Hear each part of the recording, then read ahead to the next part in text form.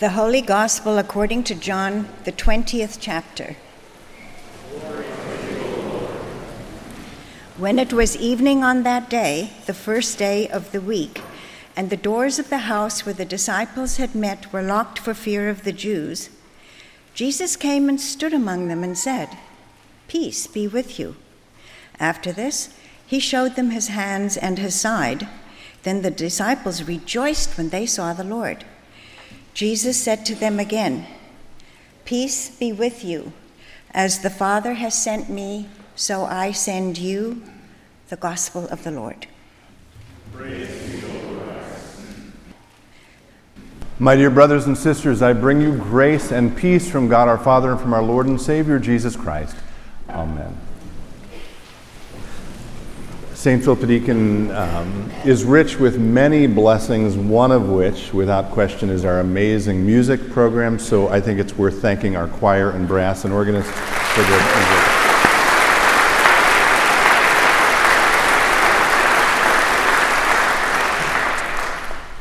Well, welcome back to what has sometimes been called the real start of the year.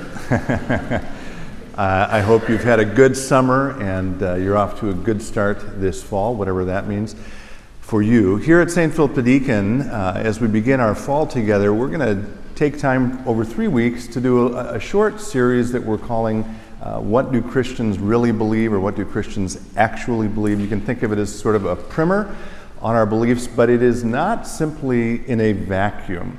The topics that we are choosing to address are topics which, in my mind, are things that the culture that we all live in misunderstands about our Christian faith, or has a wrong understanding, or maybe certain assumptions about what we Christians believe. And because we are all part of that culture, it's part of the air we breathe, it's part of the sea we swim in, I think it's almost inevitable that we end up sort of picking up some of those assumptions and misunderstandings. And so I want to sort of press against that with this short series and sort of do a reset and help us remember what we actually believe. To be absolutely clear, this series is nowhere close to being comprehensive or exhaustive. In some ways, it is somewhat arbitrary, although we are beginning with the resurrection of the body as a nod to the fact that Jesus' resurrection is the heart, the center of our faith. But we could probably do this series for, a year or 2, 3 years, right? So it's not representative or exhaustive, but I do hope it's not exhaustive or comprehensive, but I do hope the things we address are representative of that tension that we all feel. Now, I'll get to our first subject in a minute, but before I do, and I apologize, I know it's just the first sermon of the program year, but I got to bring in C.S. Lewis.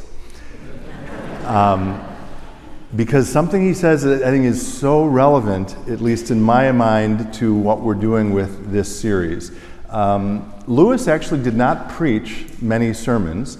He preached a few. One of them is very famous. It's called The Weight of Glory. I invite you to check it out.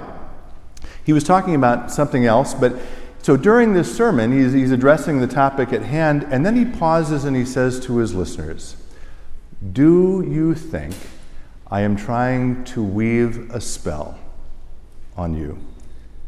He says, "Perhaps I am, but remember your fairy tales, and remember that spells are cast both to break enchantments as well as to cast enchantments." Okay, now stay with me here. Why is that related? It's related because here we are in a church, but again, we're part of a larger culture, and that culture that we're part of is, in my estimation, often very cynical, suspicious, jaded about issues of faith. And so even though we sit here this morning, I think it's inevitable, being part of that culture, that somewhere in the depths of our hearts or the backs of our mind we think, yeah, I'm here, but the real truth about who I am is out there. Objective reality is out there. The actual facts about life are out there, outside of the church, right, in the world. Lewis's point, and I think this is an interesting sort of thought experiment for all of us, is that maybe we don't come here to have a spell cast on us. Maybe the spell that's being cast on us is out there in the world, and maybe we come here to have that spell broken.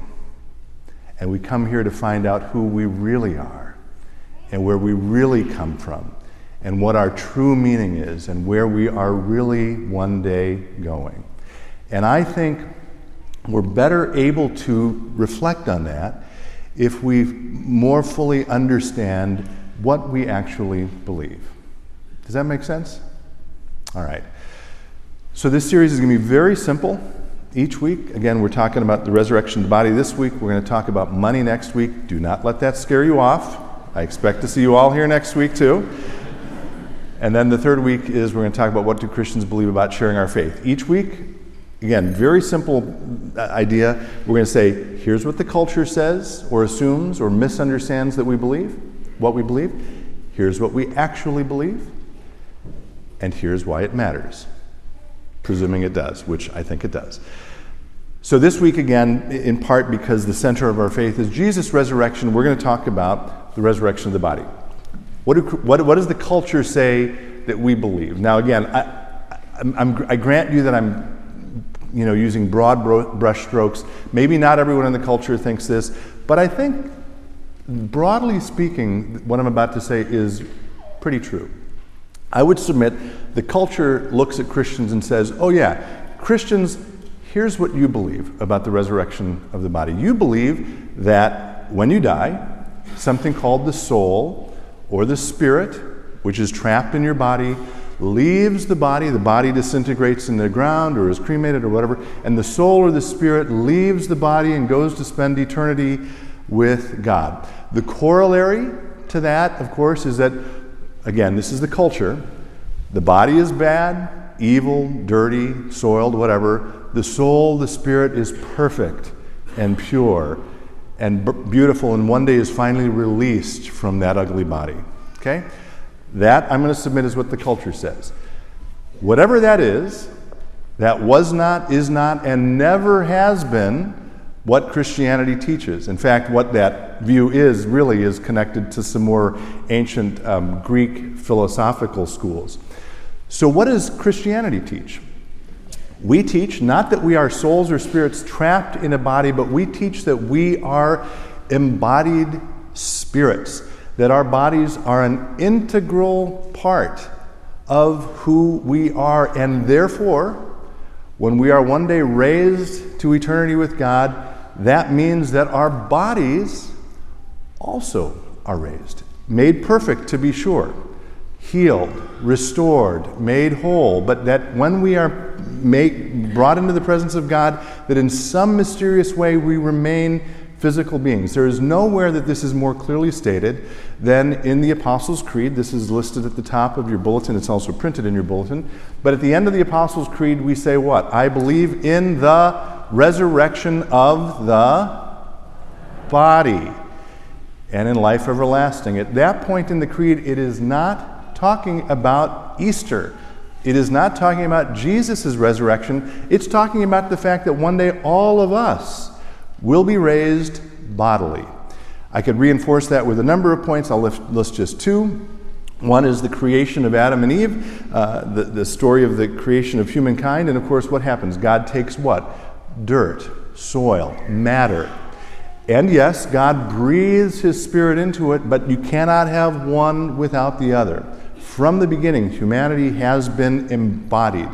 And here in worship, we affirm our bodiliness even through our sacraments. At the baptismal font, we do what? We wash symbolically our bodies and we anoint our bodies. And here at the table, we nourish and feed our bodies with, among other things, bread, which we've spent a lot of time talking about this summer, and with wine, which we believe is Jesus' own body and blood. So we reinforce that regularly in our worship life together. So that's what we believe. We believe we are embodied spirits, and that you can't separate one from the other, and that one day we will be returned to God in bodily form, made perfect. Why does this matter? The most basic reason I think this matters is that I really do think it's important, vitally important for us as Christians to understand what we do believe rather than what culture tells us we should believe. So the baseline is that. On this particular subject, though, and we could probably spin it out into lots of things, I will lift up just two other points. One is, and this is related to this whole series, I think in our culture, often we have a tendency as Christians to sometimes be embarrassed or defensive about our faith. And one of the ways that shows up is when people will say things like, "Oh, you Christians, you're so prudish about the body. You're so negative about the body." If you understand the doctrine of the resurrection of the body, it's very easy to say, well, I don't think that's true. In fact, of all people, Christians value the fact that we have bodies. We celebrate it, we honor it, and we respect our bodies, okay? And so when we understand what we believe, it becomes easy or less easy for us to be defensive or embarrassed by our faith, because we can say, I don't think you're right about that. So that's one thing.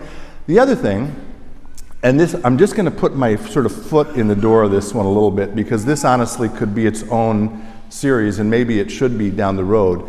But the other thing that the resurrection of the body, which again affirms our createdness, our bodiliness, it affirms the created world. The other thing that that doctrine, I think, reinforces is that the so-called conflict between faith and reason, or faith and science, doesn't exist. This is a big deal in our culture, and I think it's one of the things that makes us most defensive and most embarrassed as Christians, is that, people say, well, faith and science are in conflict, they're mutually exclusive. You don't have to believe me about this. This happens to be a hobby horse of mine. It's a little one of my soapboxes, but I am telling you here today, there is no conflict between faith and science. Zero. None. Okay? And I would go further and say that the fact that we live in a culture that values the scientific method is not despite the fact that we come from a Christian background, but it is because our Western civilization was founded in Christianity. Natural philosophy was originally studied in universities which were founded by Christians. That eventually developed into the scientific method. And again, nothing about the scientific method is in opposition. And again, I think the fact that we believe in the resurrection of the body and therefore, and also celebrate the created world, over here is the panels with all of creation, reminds us that we value and honor and celebrate God's good creation. And because it is created, we are free to study it, which is precisely what natural philosophers who became scientists did. Again, that's a big topic. I'm just sticking my little foot in there. And I know some of you are thinking, Tim, I don't think you got the memo. There's a conflict between faith and science. I'm telling you, there isn't. And again, maybe we'll pick it up later another time. All right, that's enough for today on this topic. Next week, again, we're going to talk about what do Christians really believe about money. We decided to do this series mid-late summer, after Linda Armstrong had already decided what some of the music was for our worship services. So next week, I'm going to think this is providential. She had already picked the hymn, I Surrender All. I'm not kidding about that. But come back. I think you'll be surprised by some of what we teach about, again, the misunderstandings about what culture says we believe about money, and we'll look forward to that together. In the meantime, will you join me in a word of prayer? Good and gracious God, we thank you today for your blessings. We thank you for the gift of this day and the start of a new program year. And today especially, we give you thanks for these wonderful bodies that you have given us. We pray that you'll help us to enjoy them and celebrate them and honor them in this lifetime. And we look forward to bringing them with us in the next. And all this we pray in the holy name of Jesus. Amen.